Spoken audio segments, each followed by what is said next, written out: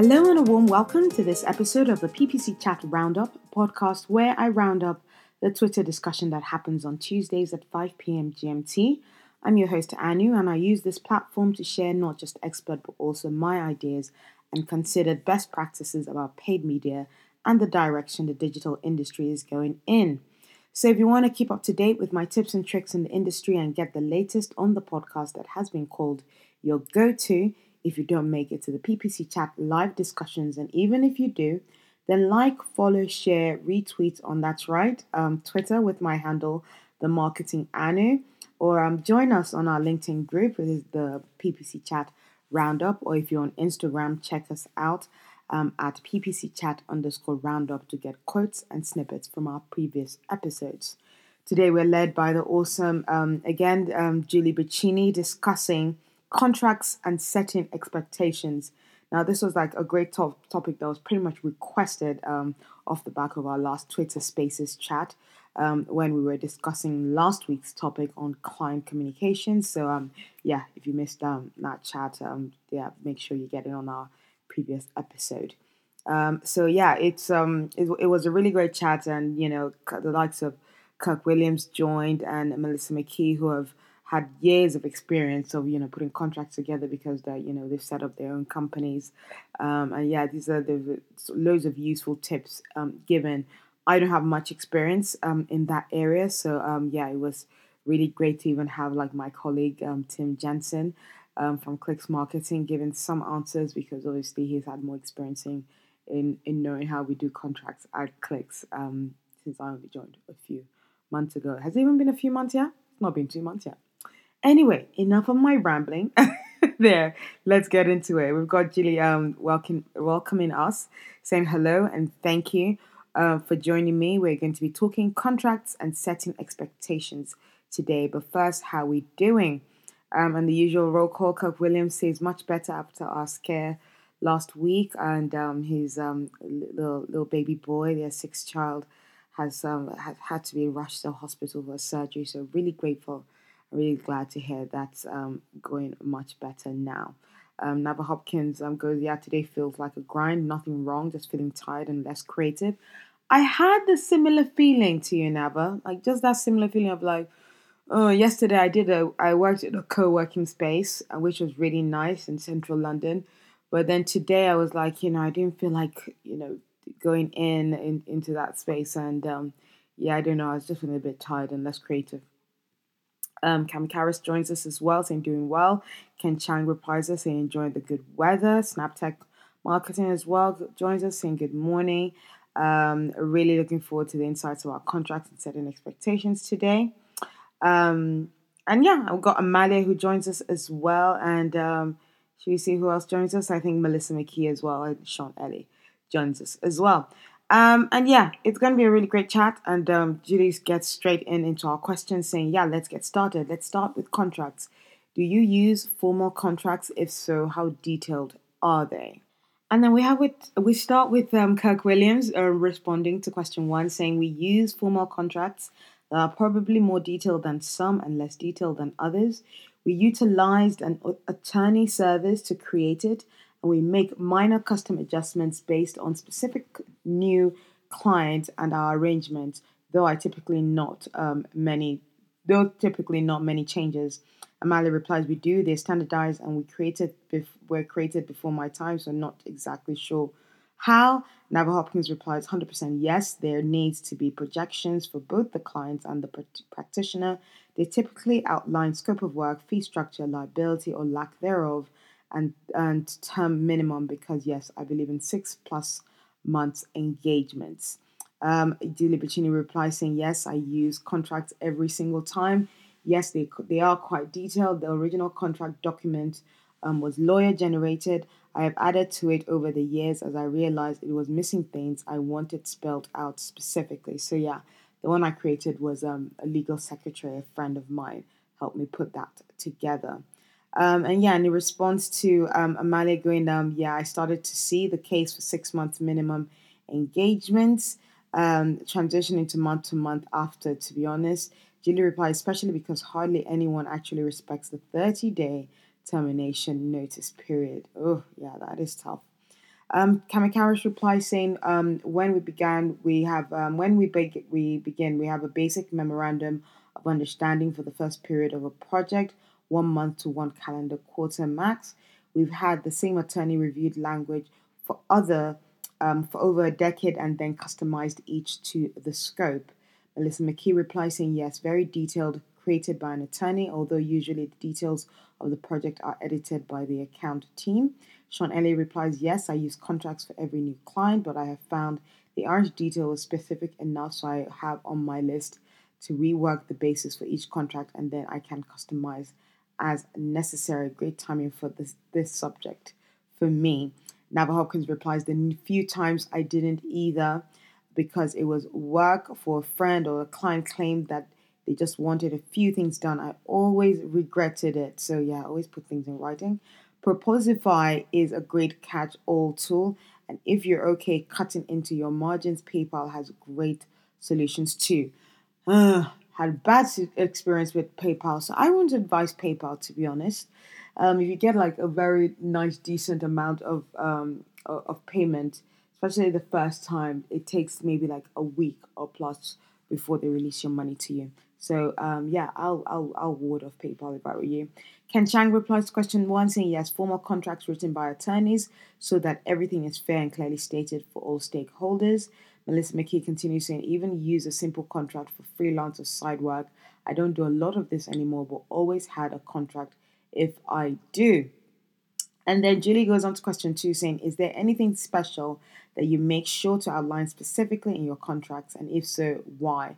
Amalia starts off saying, "There's not, but I wish we had a pause clause and communication specification a la Julie Buccini. I do like that we outline scope deeply as well as timelines and illustrate additional costs for leaving scope." And then we have Sean Ellie replying to question two, saying number of meetings or reporting's cadence. I found this is where clients tend to scope creep the most. So having it clearly written out at the beginning allows you to keep them in check or upsell.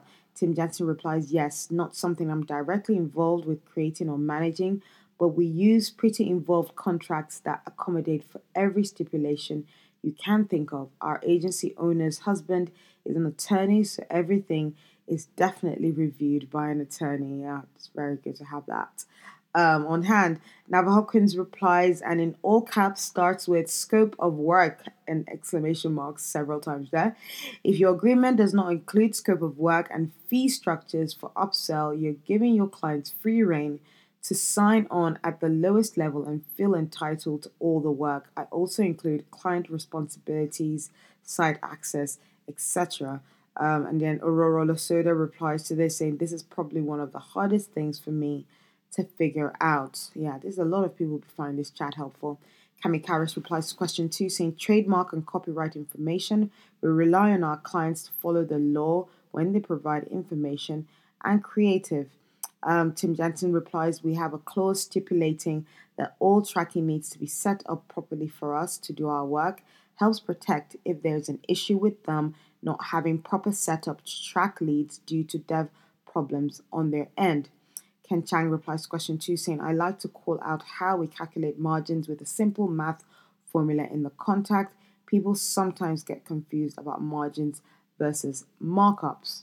Snaptech Marketing replies saying, "We make sure that we outline scope and timelines within our contracts so that everyone has clear expectations as we begin to work together." Snaptech also doesn't believe in hidden fees. All charges are clear within our contracts.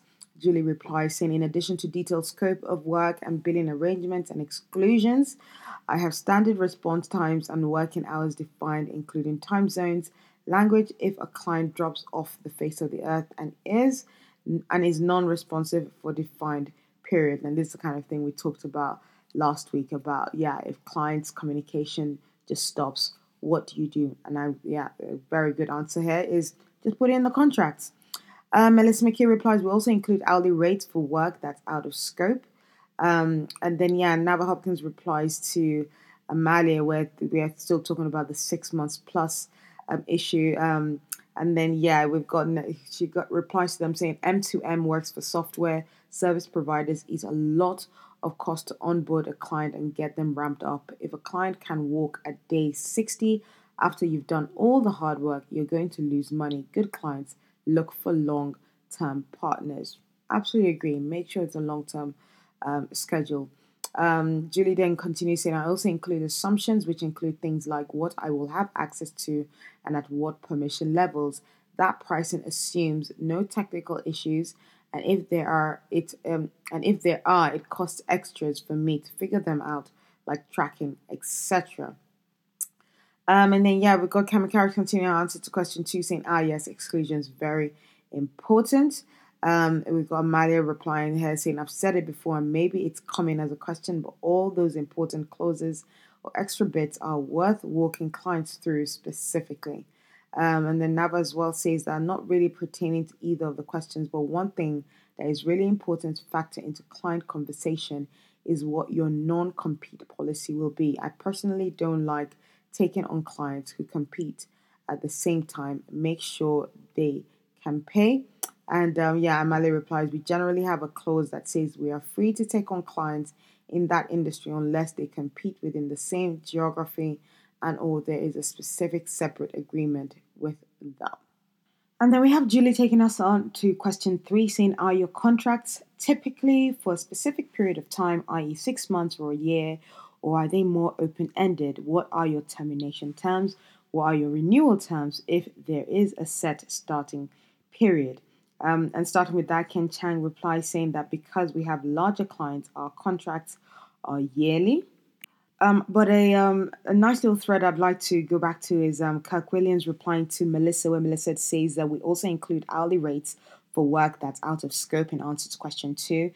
Kirk replies, we do this too and find it seems to help prevent clients from actually pushing over scope, which is fine. Our objective isn't to make more, it is to keep things within scope. And Melissa was like, yes, I agreed with that. And yeah, and I think that's even something I want to bring in as an idea to our head of sales here at Clicks in terms of putting like an hourly kind of charge if things start getting out of scope.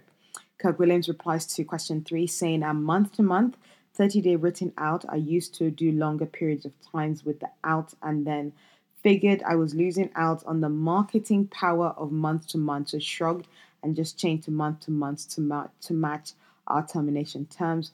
Works for us.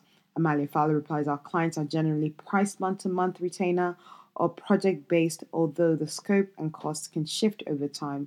We're very flexible. We have a 30-day notice period. Sean Ellie replies, they start with a 3 month term, have found that if you don't have a longer start, clients can try to cancel after a week, it's not working, etc. Then goes to month with a 30-day out. Nava Hopkins replies saying, I just gave away my answer. Service is minimum 6 months, positioned as 2 quarters, and I bake in better pricing for folks who are willing to commit to me for a year. Software is M2M all the way. Renewal, get a dedicated reach out to confirm in month 4 or 6 or 10 or 12 months. And then, yeah, Kirk replies to, continues his answer to question three, saying, if you have to use a legal document to keep clients long term, then it wasn't a good fit from the beginning. The solution isn't to lengthen your terms, the solution is to improve the sales fit determination process. It replies to that Nava says it's not keeping folks with an agreement if it's really bad fit will break early. I think it's important to get clients bought into a service vendor as a long term partner. The folks who gravitate towards M2M tends to pit vendors against each other and tank their performances in the process, then no one wins. And Kirk replies, and the big secret is if your fit determination process is better in the beginning, then it solves other headaches as well. Employee retention, morale, your time on vacations, good clients paying on time, etc., etc., etc. Amalia replies, I agree with this. I do see value in the 6 month minimum, however, especially since setup and optimization is so time heavy initially. Kirk Williams replies, we solve for that by charging a setup fee to ensure, even if they leave early, that we get paid for that extra work. I appreciate there are different ways to do this. So, yeah, either doing the 6 months minimum term or making sure there's a setup fee included there. And Mally replies, yeah, that's another solve.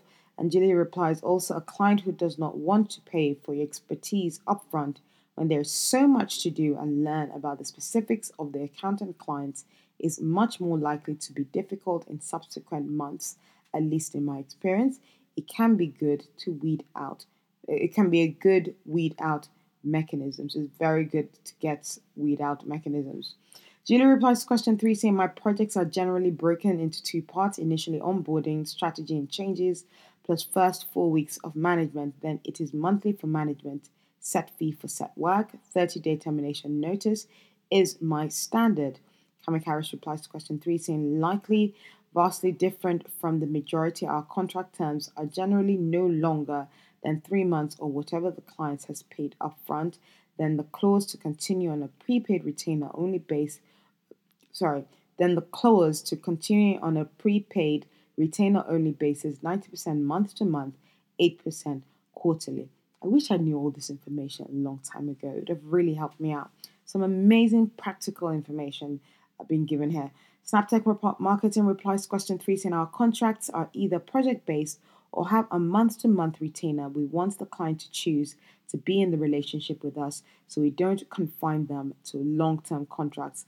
When it comes to a client leaving, we have a 30-day termination policy. And then, yeah, Julie continues on to question three, saying renewal states always states that it is to be mutually agreeable, which allows for room to renegotiate if needed on either side, and then either continue or terminate. I don't want clients working with me who are not happy with the arrangement. And even though we've got some late comers in here, I am going to give some answers because there's some really good ones here. I mean, Cabra replies to question one saying, "Yeah, we sure do. I got them drawn up a while ago, and I'll have a lawyer review them about once a year just to make sure they're still okay and up to date." And then yeah, I mean, continues replying to question two saying, "Scope of work." But also what is not included in our work, so it's clear liability, no guarantee. I had to file a suit against a client once, so this is one that is super duper important. Dwayne Brown replies to question one saying, we do have contracts and use Proposify, Canadian Tech, to make it happen. Our proposal and contract all in one document. Melissa McKee replies to question three saying, all ours are usually fixed term, most commonly 1 year. Amikaba replies to question three, saying our agreement asks for a 3 month commitment, which then transitions to a month-over-month agreement with a 30 days termination period. And then you've got Melissa McKee replying to Kirk, where Kirk had said that, by the way, this is random, but for some reason I've noticed a direct tie between clients who may eventually turn out to be bad clients and those who push back aggressively on our setup, even after we explain what it's for. One of those things we've learned to watch for in sales. And in response to that, we've got Melissa going there. Clients who nickel and dime in general frequently turn out to be bad clients. And then we've got Julie taking us on to question four, saying, "Is there something that you wish you had in your contracts but do not currently? If not, why not?" In response to that, Ken Chang replies, "The time zones once you mentioned." That's a really good one to add in. Sonica replies to question three, saying, usually a year for different teams, we have different contract durations. Kirk then goes on to, is this a reply? Oh, just a comment here that everybody likes, saying the number one thing I learned about PPC contracts is that it's more about determining fit with clients than it is about having the perfect place, perfect piece of paper. Lock down your sales process and filter prospects liberally. Kirk Williams then continues saying stability isn't about feeling secure because a piece of paper can protect you. You would be shocked how much it cannot. Rather, there is security in stability. Stability is being more concerned about having a good business than growing for the sake of growth. Stability is all about doing a great job in identifying and walking away from those clients who will harm your team's morale, your mental health, and your pocketbook.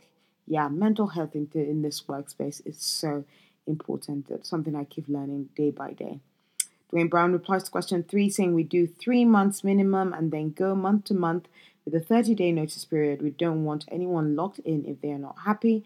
If you are not as jazzed to work with us as we are with you, please leave when you are ready. It's cool with us. Steve Hammer replies, inflation clauses. I've never figured out how to add that without it sounding greedy. And then, yeah, Amalia replies to question 4 saying the pause clause and more around communications expectations. It's verbally done in the kickoff meeting by me, the comms expectations, but it's too late then to undo sales. Yeah, that's something definitely should be mentioned in sales. Dwayne replies to question 4 saying, I'm pretty happy with this. I'm sure our lawyer would add a ton more stuff in. We're always tweaking and improving proposals and contracts. It's never in a done state. And then we've got Amit replying to question 4 saying, no, I don't think so. I think we cover everything we want. Plus, I do an annual review of it to add anything that I think may have been missed. I'm happy with what we have right now. Another continues to her answer to question 4 saying, clients ended up misunderstanding that I was suggesting all of it and would get cold feet. It took me a while and some lost business to understand that not everyone cares about all the knowable things. I also offer PPC metrics lessons at client discretion. That's a very good adding there. And I think in reply to, yeah, talking about stability and mental health, Julie was like, philosophical Kirk is on fire today. And yeah, philosophical Kirk is always the best form. And that's why you need to read his book, Ponderings of a PPC Professional. So he mentioned all of these things that we should be thinking about working in paid search. It's not just about the metrics or tactics that might go out of date in minutes, but it's literally about thinking about the whole process of being a paid search professional. Kirk then continues saying, I've had my butt kicked a little too often in regards to this. Filtering bad clients is one of the best ways to, one, build a business you enjoy and others want to work at. Two, help the bad clients. If no good, PPC agencies will take them. They may be forced to improve. Anders replies, filtering bad clients is a lifesaver. It improves mental health, family life, as well as business results. And then, yeah, Julia agrees as well, saying filtering bad clients would be a great chat topic too. And I think we've discovered what our next week's topic is going to be. And then, yeah, we go into question 5 quickly. Yeah, so yeah, Julie even says that I'm going to pose 2 questions in quick succession here. Do you have any questions about contracts that we all might be able to help with? So yeah, that's a good one. And then goes on to question 6 as well, straight away saying, is it your practice to review any or all of the contracts with new clients to be sure they are aware of important clauses? Why or why not? In answer to question 5, Tim Jensen replies, general curiosity. How open or not does everyone tend to be when a client requests a change in an existing contract they've already signed? Obviously, and it depends, I imagine, based on the rationale presented, but interested to hear responses. So, a first question there.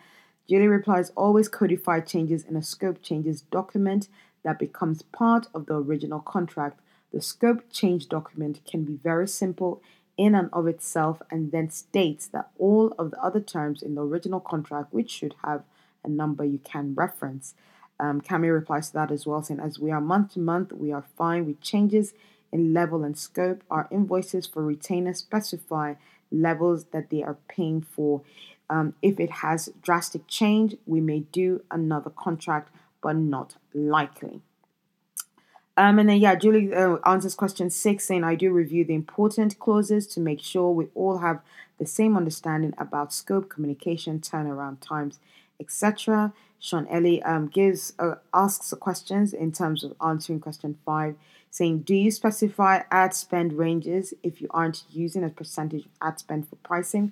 I've gone back and forth about adding this. To me, if the work doesn't change and spend shouldn't impact pricing if you aren't using percentage of ad spend. Kirk replies, yes, 100%. Why? Number 1, are you being paid for the work or value? If the work, then screw it, just charge hourly.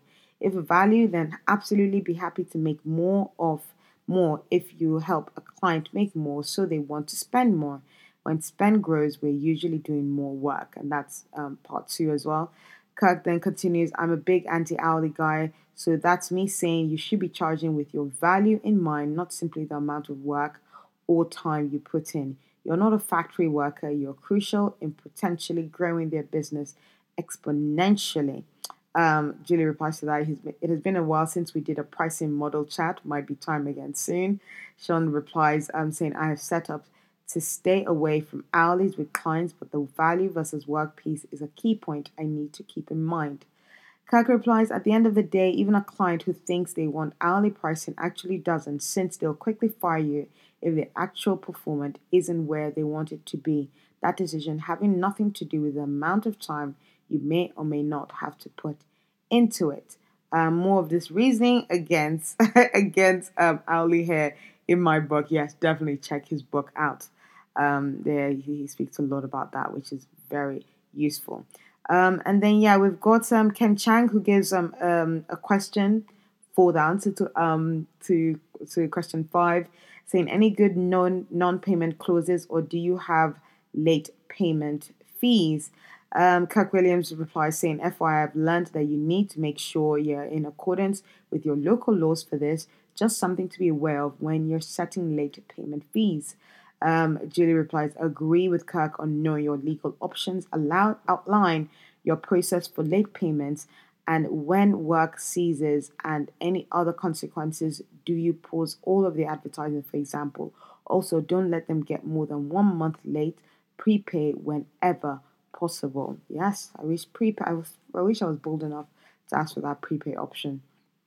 Um, and then, yeah, Sean Ellie replies to question 6, and I outline what I consider to be the most important pieces of the contract during the sales presentation, so there shouldn't be anything surprising when they receive the contract. And then we've got Anders replying to question 4, saying anything missing in contracts. My greatest learning from contractual work with very large institution has to be very patient and work on a detailed scope of work. In practice, we did the exact opposite to get going fast and impress the client. Ugh, so that backfired. You don't want to be doing that. And then Ken Chang replies to question 6, saying, yes, we review everything because we believe in radical candor and want our clients to be successful and to enjoy a great working relationship. That's a very great reason. Dwayne Brown replies to question 6, saying, ours has not changed in a while. I still skim it, but that is it. If clients or vendors, etc., send me something, then I read it a few times. Then Julie takes us on to question 7, saying, how do you go about setting client or stakeholder expectations on a new project? Do you have any type of established processes for this? But to answer question 6, Amit goes, we don't unless it's requested. More often than not, clients need us to adjust the payment terms, but everything else is standard. I think the 3-month commitment is the most important thing for them to understand, so we emphasize that in the sales process. Anders replies to question 6, saying expectations. In my mind, managing expectations is all about business results, and those are not in the contract as well at all. And to manage expectations, you build a strategy and set up commonly understood KPIs worth more than a contract. Kami Harris replies to question 7, saying, this is addressed in the proposal stage. We provide 3 options or levels and ranges within those levels, depending on client's industry and competition profile. We found language about 5 years ago that is easy for clients to understand, barely any issues since. Dwayne Brown replies to question 7, saying, be honest on thoughts, goals, outcomes, sticky points, or anything else that might cause issues.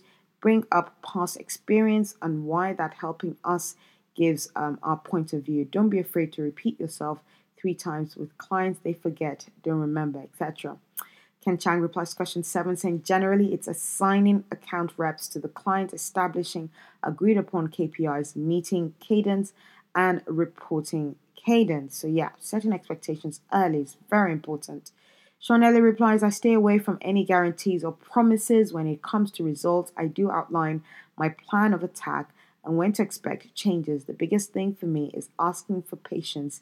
New campaigns or accounts take time to drive results. Julie replies to question 7, saying expectations are some things that I dig about. something that I dig about in the sales process. So I really have a sense of where the client is coming from to start. Then I outline what we'll be doing and what they should reasonably expect as we go. Definitely an ongoing process. Kirk replies to question 7, saying during the sales process, set expectations early and often. Brilliantly sharp and straight to the point answer. Julie then takes us on to question 8, saying when there's an expectation mismatch between you and the client or stakeholder, how do you handle it? Julie goes straight in for this one, saying remove emotion from the equation first and foremost. Then I ask questions that I hope will help me understand where the misunderstanding or misalignment is and why it might be. After that, prefer to come up with a plan together to modify course, reporting, etc. And then, yeah, we've got Kami Harris replying to question 8 as well, saying re explain proposal levels and option and their current retainer level. If they do not want to invest at the level that means their expectations, then ultimately we recommend them to the path to part ways. Oh, wow. Ken Chang then replies to question 8, saying set up a meeting as quickly as possible to address this. Speed matters as something about campaigns may need updating. Again, he says speed matters as something about the campaigns may need updating. And then we get on to our last question of this chat, saying, what is your biggest challenge when it comes to expectation setting? Oh, when the client just ignores them. And this is the only one I have an answer for, because I've seen some of my team members and, present and past really struggle with this. And when just clients just try to cheekily ignore what the expectations are and ask for something Friday in the afternoon, and when unfortunately, because our team members can be just too nice, or they just have that little bit of time there and they just think what harm could it cause, and they respond to a client when actually I'd say they shouldn't. So yeah, those are, I'd say, is the biggest challenge when it comes to expectation settings, when the client tries to be cheeky around it and the team member just decides to give into it once. But that's the thing, when you give in to something, I think for a client, it changes that level of expectations and they take advantage of that and they see how far they can push it. Dwayne then answers question 8, saying try to find middle ground. If they really want a path to go down, reinstate our position and head down it. They know all the risk and reward at this point.